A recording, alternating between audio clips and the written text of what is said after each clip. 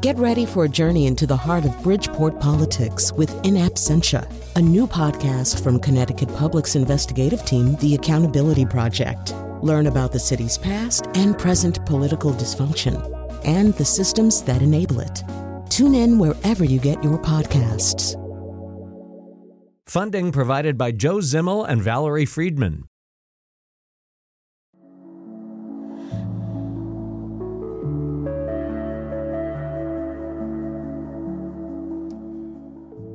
So there are, by one estimate anyway, and everything about AA obviously is kind of hard to count, hard to estimate, hard to quantify, hard to test, just because of the nature of Alcoholics Anonymous. It's that second word. But the most accepted number, I think, is 2 million people worldwide are in AA programs. It's a lot of people. We're going to talk about this today. We've been building to this for a while, talking about it among ourselves. There are debates about how efficacious AA is, the 12-step form of treating alcoholism, whether it works or not. AA says 50% of the people get better right away, and then another 25% claw their way to sobriety. Most of the people who try to study that come up with much lower numbers, a lot of times in the single digits. So we want to talk about sort of why AA has the kind of primacy that it has in the world of treating alcohol and, for that matter, other addictions, why it has that kind of primacy, whether it should have that kind of primacy, whether there are other things that are maybe even harder to see down the road or close to us, just over the shoulders of AA, whether it's kind of blocking out that sun. So let me tell you who's going to be with us today. Joining us in a little while, you'll meet Mark Willenberg. He's an addiction psychiatrist and founder and CEO of Alter Clinic. He's the former director of treatment and recovery research at the National Institute of Alcohol Abuse and Alcoholism at NIH, and he is something of an AA downer. Gary Greenberg is here with us in studio. He's been with us for many other shows. He's a psychiatrist and the author of The Book of Woe, the DSM, and the Unmaking of Psychiatry. Joining us by phone will be Jessica Gregg, medical director for substance use disorders in the Oregon Health and Science University, and then Brittany Della Creta. I hope I'm saying that right. Yeah, Brittany Della Creta, journalist, social worker, and recovering alcoholic. That's sort of the lineup today. Gary Greenberg, I'm going to have you begin with us. Obviously, AA is probably the most widely used treatment for alcoholism. How did that come to be? How did AA get its market position? Well, AA was in the right place at the right time. At the end of Prohibition, when it was repealed, the treatment and understanding of addiction, alcoholism, had gone into suspended animation. And repeal it's like taking something out of amber. And suddenly alcoholism was on people's minds again. White middle-class people were getting addicted to alcohol, and the treatment, there was nothing. In a way, when Prohibition came in, medicine was still in the 19th century. And when it was repealed, it was a whole new thing. And doctors were trying to figure out, how do we get control of the treatment, and how do we get the money to research it, and how do we get the people, as opposed to the temperance movement, which was still around, and the priests and the ministers and the public scolds.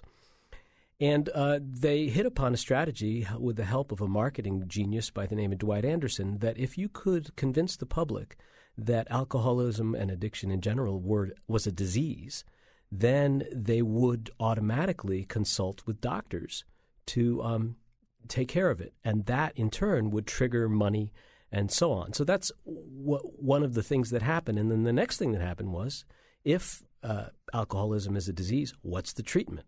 And so right around the same time that the disease model was being advanced, Alcoholics Anonymous was struggling to get off the ground. Alcoholics Anonymous had some potential to catch on, largely because of its religious roots. It spoke to the American piety and the American penchant for rebirth. And it also fit in well with the abstinence ideology, because it essentially ordered abstinence. And so these two streams crossed, as it happens, at Yale in the early 1940s, where a doctor by the name of Elwyn Jelinek and a recovering alcoholic by the name of Marty Mann met and realized that they each had something to offer the other. The doctor had the disease to offer for the cure, and Marty Mann, who was an AA advocate, had the the treatment to offer for the disease. And so, and Yale, of course, had the prestige to offer to all of them. And while I'm vastly oversimplifying, that really allowed AA to take root in a very deep way as the treatment of choice for addiction throughout the next 60 or 70 years until today, really. Jessica Gregg, is it fair to say that, I mean, looking at it from the outside, it seems that the other thing that happened was it doesn't seem as though the lattice work of medical treatment driven by medical science really got built very well, or if it did get built very well, it didn't get delivered very well to the average person. The average person right now, with a family member going through the worst possible throes of alcoholism, if it's your brother, your brother's kid, whatever it is, the advice most of us would have probably would be, well, your insurance isn't going to cover a lot of stuff, and boy, maybe you should try 12-step. It doesn't cost anything, and people say it's great. Jessica, why is that? I mean, why isn't there some kind of comparable delivery system to, like, pneumonia? Well, I mean, that's a great question. A couple of reasons. Addiction sort of comes along with a lot of social chaos. So I think that primary care providers, who generally have 15 minutes to 20 minutes to see a patient, tend to not want to deal with addiction because it's not a 15 to 20-minute problem. So there's the addiction, and then there's the family disorder, there's the legal issues, there's the et cetera, and et cetera. So it's a very, very hard condition to deal with within the medical framework. And then also we haven't actually had particularly good medications for a long time until recently to deal with addiction. So doctors were faced with a problem that was incredibly difficult and very few tools to address that problem. And that has changed recently, but really pretty recently, within the last few decades.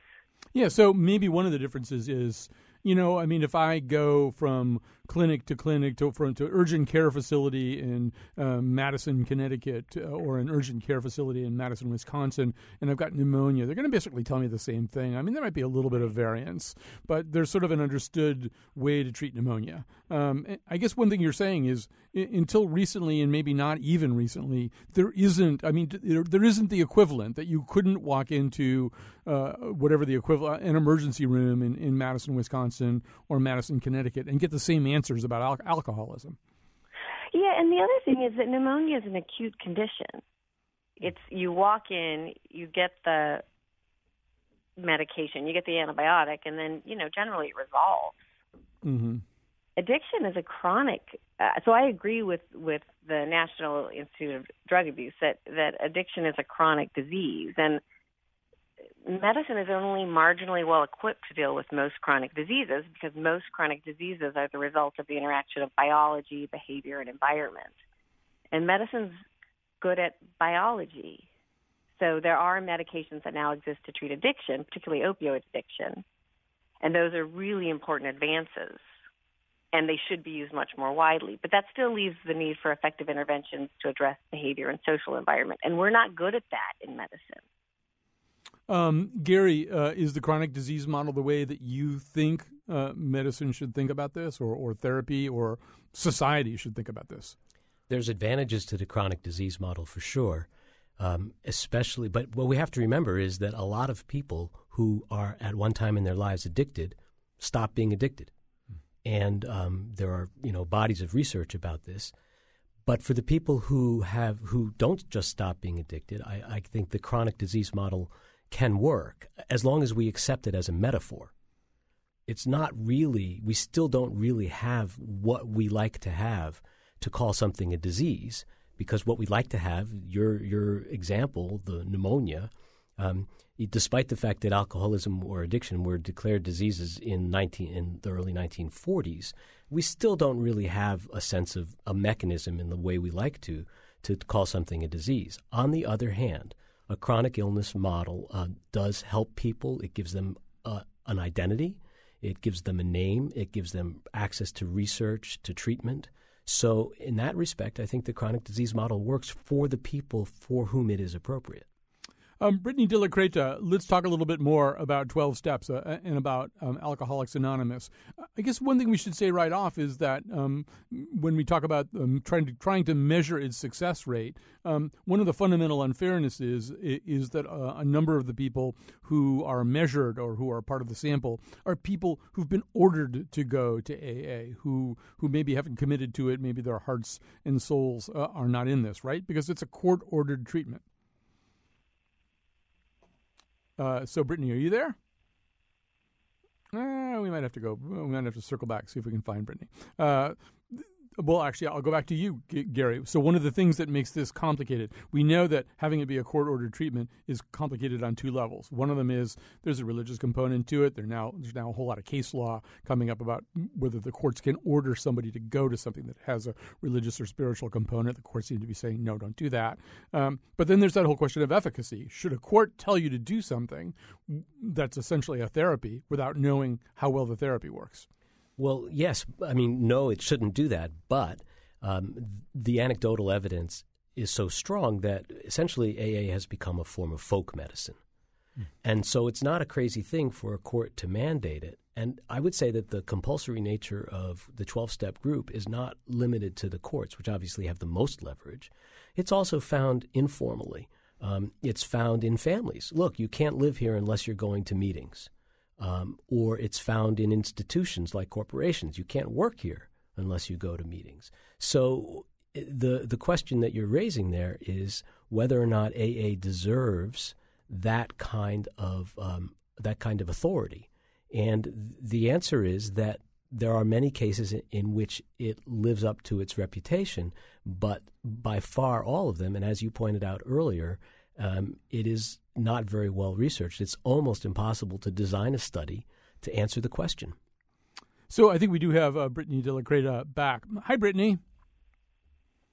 Can you hear me? Yeah, now I can hear you. Okay. Hi, Brittany. So one of the things that we're sort of alluding to or circling around here is that whole question of measuring the efficacy of Alcoholics Anonymous. And as you very well know, one of the more controversial things written about it in the last couple of years was written by Gabriella Glazer in The Atlantic, talking about AA as almost, I think she used the word even in the title, that it was an irrational form of treatment. She cited studies that put the success rate somewhere in the single digits as opposed to 50 to 75%. So make the opposing case. Explain what you think the place of AA is and how effective you think it can be. Well, I think, like we've discussed, AA is very hard to operationalize when we're trying to study it. So when we're looking at success rate of the program, what are we counting as participating in the program or working the program? Because the program by design is a 12-step program. None of those steps include going to meetings. So are we counting people who maybe are court-ordered? And if they are court-ordered, they actually don't meet the only requirement for AA membership, which is a desire to stop drinking. So do they count as having tried AA and have it not work? Is it people who attend one meeting a week? Is it people who go to these meetings, get a sponsor, and work the 12 steps as they are in the literature? So this is a really hard thing to operationalize and to measure the effects of. So I think when we talk about whether or not it's successful, there's such varying degrees to which someone can get involved in AA and what is more successful. And Jessica, back to your point, I mean, it seems to me there's sort of an issue of scale of the problem. As you pointed out, medicine exists, particularly with a chronic condition like this, that has a lot of moving parts. You know, it has a biological dimension, a scientific dimension, but it has a societal dimension too. People don't lose their jobs usually because they have pneumonia. They can lose their jobs because they're alcoholics. It has a family dimension. It has a family history dimension. It has all these things going on that are very difficult, as you said, to address even in a 25-minute doctor's visit, and that's a long time to be at the doctor. And in a way, I mean, I guess it could be argued that AA evolved as this incredibly low-cost crowdsourced way of addressing a problem that was so unscalable at the level of our medical delivery system. Yeah, and the 12 steps is one tool that helps people deal with behaviors, environment, and it's a tool that tens of thousands of people have found to be incredibly helpful. And that doesn't mean it works for everyone, and it doesn't mean that it doesn't have problems. I just think it means that we should be very careful about being dismissive of it when we do know that for tens of thousands of people, it's really been the core of their recovery. And I would assume, Brittany, that, absent the people who are ordered to go to it by courts, there's a way of sustaining motivation within the context of 12-step programs, right? I mean, if you're going regularly, if you're having those conversations, if you're working those steps, you're effectively committing yourself with a lot of support in a way that I don't have to do that. If I go to my doctor to be treated for pneumonia or I've got a pinched nerve or something, I don't have to make that commitment. Presumably my doctor will make me better. And our understanding of alcoholism is it just doesn't work that way. Sure. It's low buy-in. You can show up and you can mess up and you can have the group say, that's okay, keep coming back. And the program itself doesn't even necessarily think that it is the only solution. It's kind of the medical community that for a long time had pushed it. But if you actually read the AA literature, the big book, which is what the original program is based on, it actually suggests trying everything else first to try to control your drinking before coming to AA. They actually tout themselves as the thing that works when nothing else has. I think also looking at AA as kind of in opposition to therapy or medication is also not necessarily accurate either, because there are plenty of people who go to AA and that is one tool in their toolbox, but they are also seeking therapy as well and looking at other ways to manage their alcoholism.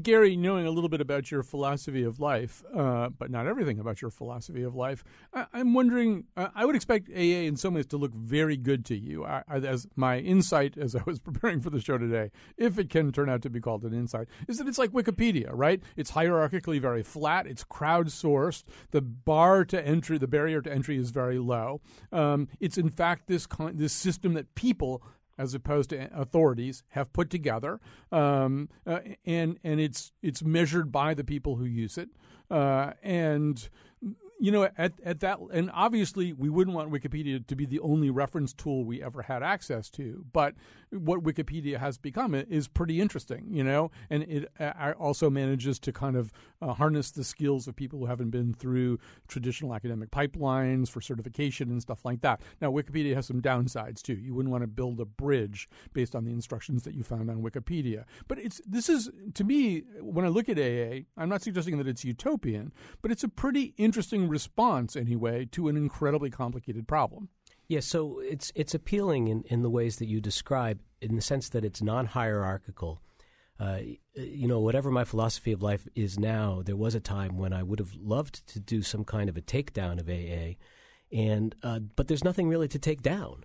There's no real institution there. There's no power being wielded by men behind curtains and stuff like that.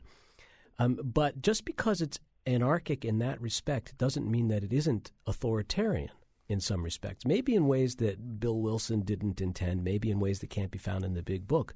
But for reasons like the judicial involvement or like the medical industry's adoption of AA, it has become a kind of authority, and there are specific results of that. For instance, we continue to struggle in this country with this idea of abstinence as something that is achievable and a good thing. And that is so woven into the AA ideology. The AA does have an ideology. It's not like Wikipedia in the sense that it's modifiable. It may be loosely held, and it may be, you can come to the meetings even if you don't buy the whole thing. But that ideology has been handed through, has diffused through the culture. And one of the ways in which it has is that it gives support to this idea that drugs are binary. You either use them or you don't. And one of the problems we face in this country, especially with the opiate addiction epidemic, is that people don't know how to use drugs. People aren't educated that this is something that you can do safely. This is something that may be part of most people's lives. And so I think that's one of the ways in which AA, despite it's not really having any claim on or pretensions to power, still functions in an authoritative way in the society. Brittany, I'd love to hear you respond to that.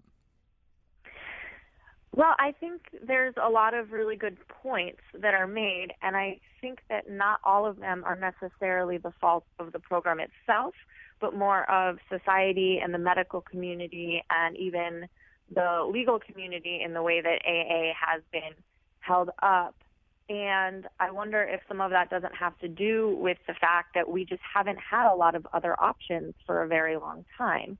And so while AA is something that works for some people and abstinence is something that works for some people, it doesn't necessarily work for everyone. But because we've had such a poor understanding of alcoholism and addiction and so few options for treating it, it's kind of become this catch-all and has been put on a pedestal that maybe it was never intended to be and doesn't belong on.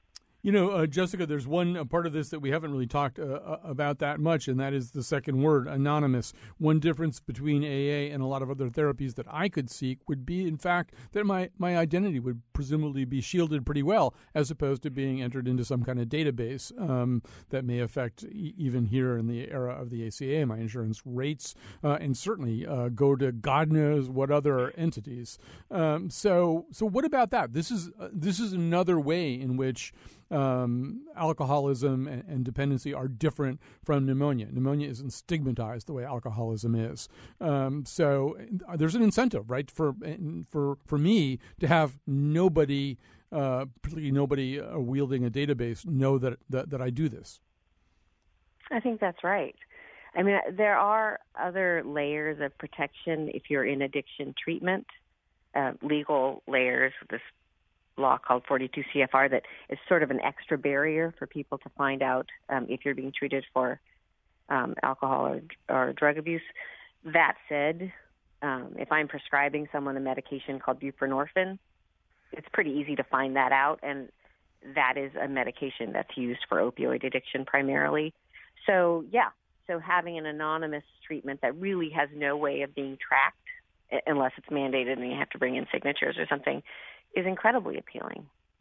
If I could just add to that, Sure. Colin, one of the impulses for anonymity in the early days, and I think it carries through, wasn't so much to protect people from stigma as it was to encourage confession. AA comes out of the Oxford Group, and the Oxford Group was a religious movement that believed that salvation was really earned through confession in groups, one person to another. And that, in their view, required the anonymity that would create equality, so that I don't know if you're, the host of a radio show or a janitor, and I don't even know your last name, so I don't maybe know your wife, but I wouldn't know that. And I think that that's the real, certainly the germ of the anonymity. It's not to create stigma or privacy even. It's to facilitate mutual confession. And mutual confession, again, is one of the real appealing aspects of 12 steps, because the people are becoming intimate with each other and shedding themselves of secrets. Brittany Delacrete, I wanted to ask you one more question about this too, which is that there's I think one of the things that we're hearing here and that we hear a lot is that notion that this is essentially a religious movement. Either 5 or 7 of the steps mention God or a higher power, depending, I guess, on which ones you count and stuff like that. On the other hand, my experience in knowing a whole bunch of people, having a whole bunch of friends who are in AA, some of the least religious people I know are in AA. There are agnostic AA chapters that you can easily locate if you're in a major urban center. I mean, how much do you buy the argument that AA is to some degree a religion masquerading as a therapy? So it definitely came out of the Oxford Group, which was a religious movement. And so the roots were religious, but it has evolved into something. I know atheists who are in AA and successfully work the 12 steps, and this concept of higher power or God is really malleable and really open to personal interpretation, which can be really appealing to people who don't like the spiritual aspect. And upon closer examination, some of the steps that may seem a little woo, I guess is the word I would use, are less so.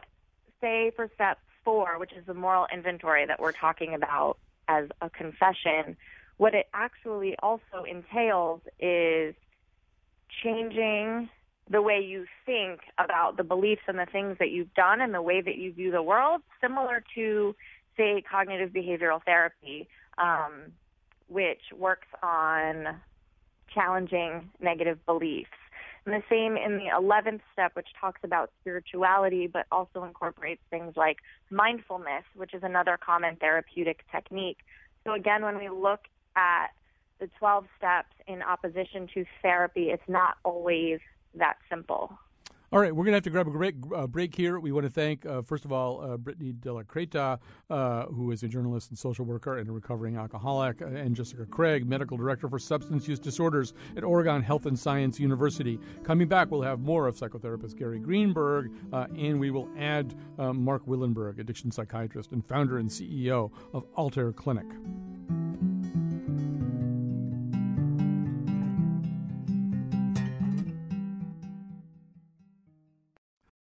All right, welcome back. Still with us, Gary Greenberg, psychotherapist and author of the book of Woe, the DSM, and the Unmaking of Psychiatry. Also with us by phone, Mark Willenberg, addiction psychiatrist and founder and CEO of Altair Clinic. He is the former director of treatment and recovery research for the National Institute of Alcohol Abuse and Alcoholism at NIH. So, Mark Willenberg, first of all, welcome to this conversation. Thank you. Good to be here. So imagine that I am an untreated alcoholic. My life is short. I don't want to mess around with things that are not going to work. I want to get better as fast as I can and enjoy the people that I love and the work that I do. What would you tell me to do? Come to Altair Clinic. Okay. And what would I get there? Well, we're a clinic. We're not a program. Yeah. So what you get here would be like what you would get going to any medical specialist or to a mental health clinic.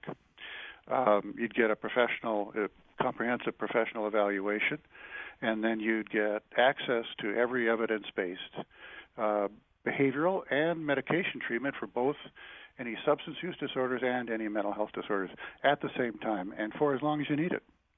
Sounds good, but sounds complicated, maybe expensive, maybe my insurance doesn't cover it, maybe I don't want my name entered into the database, as we were saying before. There's an AA chapter that meets a couple of blocks away from where I live. Why wouldn't I be better off just doing that?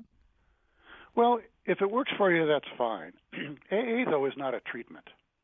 AA is a voluntary association of people with the disorder who are helping each other and supporting each other to get into and stay in recovery. So it's not treatment any more than a breast cancer support group is treatment for breast cancer. And I think this is commonly misunderstood because 80 to 85% of the rehabs in the country base their rehab approach on the 12 steps of AA. But rehab is very different from Alcoholics Anonymous as an organization.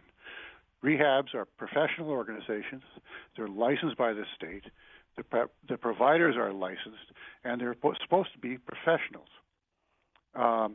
They're supposed to be providing professional, up-to-date treatment. However, virtually none of them offer anything but what was available in 1955, which is AA. Now, I have nothing against AA. There's a relatively small minority of people with alcohol use disorder who affiliate with AA. And people ask me if AA works. My answer is always, well, it works for the people it works for. And it's the strongest predictor of affiliation with AA is how severe the addiction is.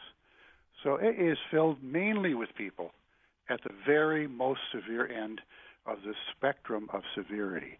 The vast majority of people in the country worldwide who develop an alcohol use disorder do not have that severe form and remain much more functional. They're out in the community, and they have had no place to go for treatment because it's all been focused on about the sickest 5 to 10%. So that's really been the problem. People don't have access to up-to-date, scientifically based professional treatment, and they should have access to it. So you're talking about a spectrum. Gary pretty much talked about the same thing, that our understanding of alcohol addiction has been, for the most part, or any kind of drug addiction, has been pretty binary or dichotomous. Very much. You have that problem. So maybe describe the spectrum to me. If there's a spectrum, how do we understand that? How do we understand? I have a couple of glasses of wine most nights. How do we understand where we are on the spectrum and where? Whether or not we need to do something about it. Okay, well, the way we diagnose an alcohol use disorder or any substance use disorder is spelled out very clearly in this publication called the DSM-5, or the Diagnostic and Statistical Manual of Mental Disorders, published by the American Psychiatric Association. And there are 11 criteria. And they're easily available if you do a web search, for example. It's very easy to find them. Now, they're divided into 3 parts. Most of them, at least about half, only focus on the experience of compulsive use. So setting limits and going over them, a persistent desire to quit or cut down and finding that hard to do, spending more time on it than you'd like, maybe continuing to drink in spite of hangovers or feeling foggy the next day, craving. So those are the common symptoms. And most people who develop an alcohol use disorder only have these internal symptoms. So they go to work on time. Nobody at work has a clue. They pick up their kids after school. Nobody at school has a clue. Their kids probably don't have a clue. They fix dinner for the kids, help them with their homework, put them to bed, and then they go off and drink their 2 bottles of wine or their pint of whiskey, and it's sequestered at night. So that profile fits about 80% of people who develop an alcohol use disorder.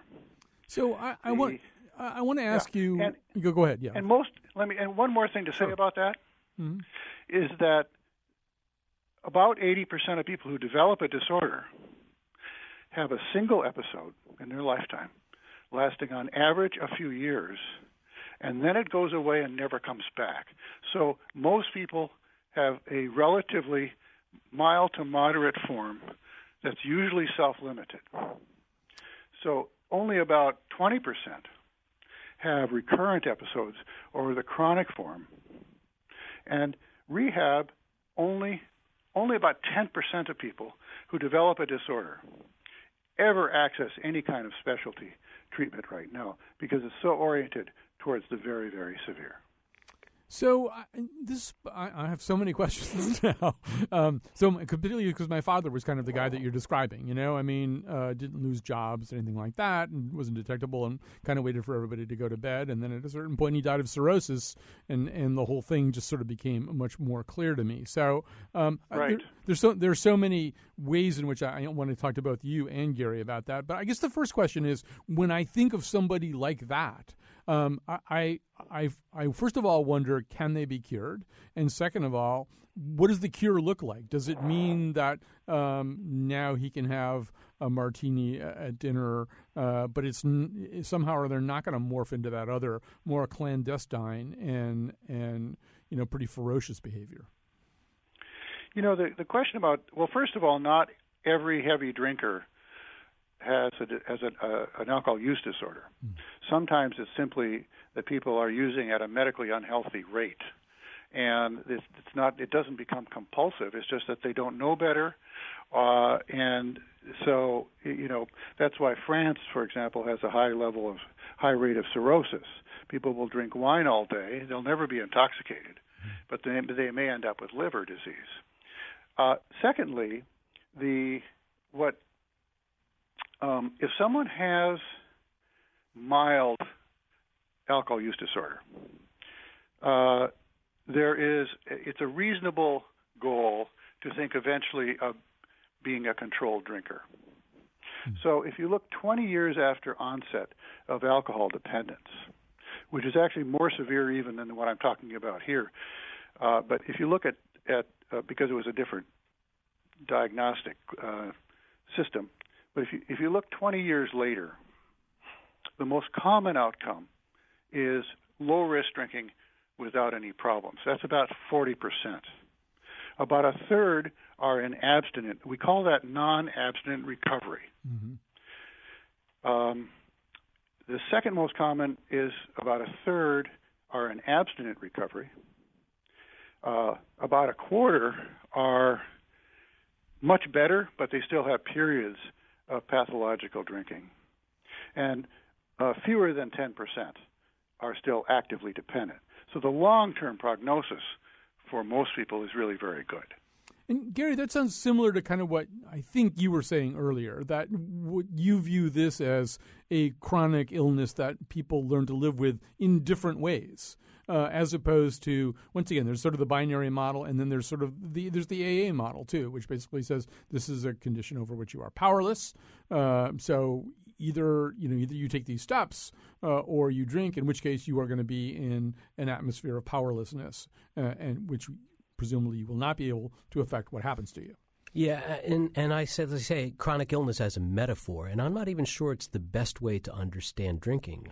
What Mark's talking about here is people taking control of their use of the alcohol or the drug. And I need to point out that the story you tell about your father, whatever its implications for you and him, it would be impossible if his drug of choice wasn't alcohol. Any other drug that he used that way would have most likely gotten him into other kinds of trouble. So you can see right there that it's not monolithic. But to the question of whether or not that's a good way to look at it, I think it is. But I think you also have to add the question, why do you want to use this drug in the first place? What are you trying to achieve with it? And is it doing for you what you want it to do? We don't often think about it that way, but that's another way to measure whether or not your drinking or your drug use is a problem, is what's the original intent and how close or far are you from it? So, Mark, one of the things that we now know, I mean, the science around this is changing fast, and at least it's fast to my eyes. Maybe it's much more incremental if you're really immersed in it all. One of the things that I've come across is even the notion that that not only is it not binary or dichotomous, but there may be ways in which continuing to drink somewhat is compatible and even desirable with certain kinds of treatment. I read about something called the Sinclair method. Maybe you can tell us a little bit about that. Well, David Sinclair interpreted existing studies of a drug called naltrexone, which is used as an anti-relapse medication. It is the most studied one, and probably the most commonly prescribed at this point. And he, in my view, misinterpreted these studies, which were not actually set up to test his idea. And his idea is that naltrexone blocks opioid receptors in the brain, and that's our pleasure system. So when it does that, with alcohol, it functions as kind of a buzzkill. So when you drink, you just don't get the same warm, uplifting, nice feeling. You can still get just as drunk, but it's not any fun. So it kind of takes the joy out of it. So it's like the reverse Pavlov effect. In other words, you're decoupling. Exactly right. Yeah. Exactly right. So his idea is, well, if you take naltrexone and keep drinking, you keep taking naltrexone and you drink, that eventually he's seeing this as a learned habit that can be unlearned and deconditioned. In other words, so that the conditioning is extinguished by the lack of reinforcement because you're not getting that buzz when you drink. Now, that has never actually been tested formally. Mm-hmm. And again, the studies that he bases that on were not set up to test that. What he ignores, I think, in that is the neurobiology. And so the way it works is you can measure the severity of addiction pretty much by how many of the DSM-5 criteria are positive, going from 2 to 11. And when you get more than about moderate to moderately severe, what's clear is that impaired control over use, once it starts, that's kind of the sine qua non. I call it the water slide. You know, before you get into a water slide, you may intend on stopping 15 feet in, but you're not going to. Mm-hmm. And so for someone who develops compulsive drinking, that's what happens, is that they may intend to only have 2 drinks, but essentially they change their mind after the first 1 or 2 and then keep going. So they have impaired control. Once the disorder reaches a certain level of severity and length, that process is irreversible. Mm-hmm. Those mechanisms in the brain that regulate intake of alcohol are permanently broken. So that means someone can abstain for 20 years, and if they try to drink, they will lose control. Mm-hmm. So I think that Sinclair ignores that. And so, and those of us who have played with that and tried it, many of my colleagues have the same experience. It doesn't work. And in fact, the strongest predictor of success using this drug, naltrexone, is a goal of abstinence. Mm-hmm. So, so I don't think it works. There's no good evidence for it, and in some ways, it's a bit dangerous. All right, we're going to grab a quick. We'll grab a quick break here. We want to talk about what does work when we come back.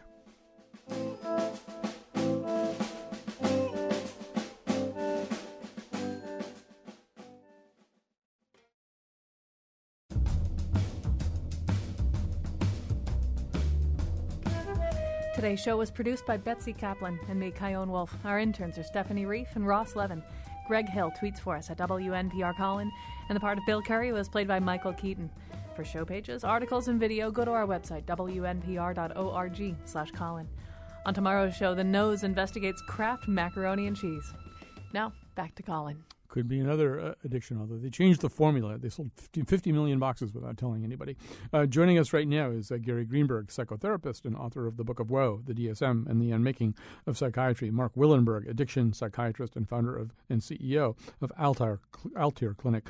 He's the former director of treatment and recovery research at the National Institute of Alcohol Abuse and Alcoholism at NIH. So we were talking before about that notion that people who kind of drink in a way that gets them into a cascade where in the midst of their drinking they begin revising their own plans, expectations, and relationship to the thing that they're drinking, that becomes a kind of damaged mechanism that really can't be set right. So, Gary, that led you to a question you wanted to ask Mark Willenberg. Go ahead and ask it. So I was just hoping you could clarify how these two things that you've said square, the one being that so many people who had drinking problems ended up as controlled drinkers, and the other being that there's an irreversible change in the brain's way of handling alcohol or another drug. Sure. What I said was that when the addiction reaches a certain point of severity and length, it becomes irreversible. At early stages, it appears to be reversible. Mm-hmm. And so those people that recover by becoming controlled drinkers are those who never reached that stage. That's correct. And so I think that go ahead. Having said that, if you look at the intervening years, 5, 10, and 15, many of them started out by abstaining for several years, and then eventually started drinking. And the way they keep it under control is they drink not very much, not very often. So one of the things that gets at is this next question that you were getting at, Colin, which is the one about so what works. And one of the implications of that finding is that what might work is not just early intervention, but education. Right now, in part because of the dominance of AA, we have this binary idea. But I think what you're saying there, Mark, is that if people didn't get to that point, then they would probably be able to use their drug of choice, whatever it is, throughout their lives without getting into trouble. Or to put it another way, they wouldn't get to the point where they could no longer use the drug that they like so much. I'm not so sure that the people at the severe end of the spectrum and the people at the mild end of the spectrum have the same disorder or the same form of the disorder. You know, the thing about diagnoses in healthcare in general, as well as in psychiatry, is that they're categories of convenience. And within them, there's considerable variability. So someone can have, we can say someone has major depression or bipolar disorder or diabetes. Someone with diabetes could have a very progressive, rapidly progressive course, develop renal failure and blindness and amputations and die at 45. And then another person will have a very mild course that's well controlled, easily controlled, and they'll live until they're 80. Now, it's kind of the same thing here. I think there are differences in the genetics. Alcohol use disorder is about 60% genetic, about the same as asthma. And there are differences in the genetics because we're talking about very complex genetics, hundreds of genes. And so it's very complicated that way. So what's interesting to me is that the people I see who are coming in who are highly functional by and large, but are distressed by their lack of control over drinking, often seem to have a built-in governor. So the amount they're drinking is maybe 5 to 8 drinks a day, maybe 10. A bottle of wine is 5 drinks. And so a lot of the women I see with mild alcohol use disorder are drinking a bottle or a bottle and a half of wine a day. Now, the people in AA and in rehab are most often drinking 24 to 40 drinks in a drinking day. So a liter of vodka is 24 drinks. And that's a very, very common amount for someone at the severe end to drink. But the people at the mild end really never get there. They don't want to get there. They're satiated at 5 to 8. And so they don't. So this idea that it's inevitably progressive really comes out of AA. It's one of what I call the myths of rehab. For the people in AA, yes, they had very severe, very progressive, early onset, usually multi-familial or multi-generational family history. And for them, the reason AA stresses abstinence as such an absolute is that for those people, the liter a day folks, it is absolute. Mm-hmm. They have absolutely no control once they start drinking. So it's literally true for most AA members that a single drink could immediately lead to death. Mm-hmm. And because they just completely lose control. And are drinking a liter or a 1.75 liter bottle of vodka a day within 3 or 4 days. That's the severity of that group. And so for them, even thinking about controlled drinking is extremely risky for them. They can't afford to even consider that. However, at the mild end of the spectrum, it's a different story.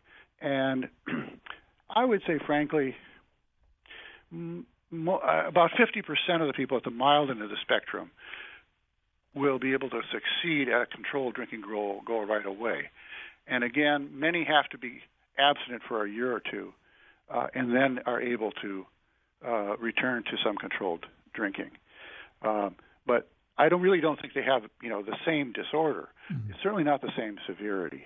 Mark Willenbring, we're effectively out of time. I'm about to ask you a 40-minute answer question that I sort of need a yes or no to. But,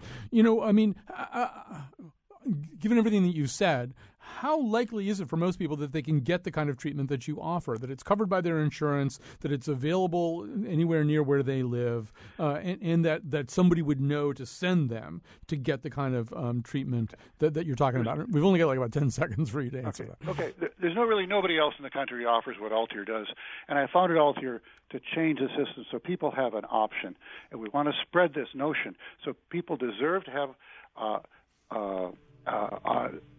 access to scientifically based professional treatment that uses evidence-based medications and psychotherapy techniques to maximize their chances of success. All right. So it sounds like no, probably right now most of us can't get that, but it sounds really good anyway. All right, we'll wrap it up here. Thanks to Mark, thanks to Gary, thanks to all our other guests. Special thanks to Betsy Kaplan for producing.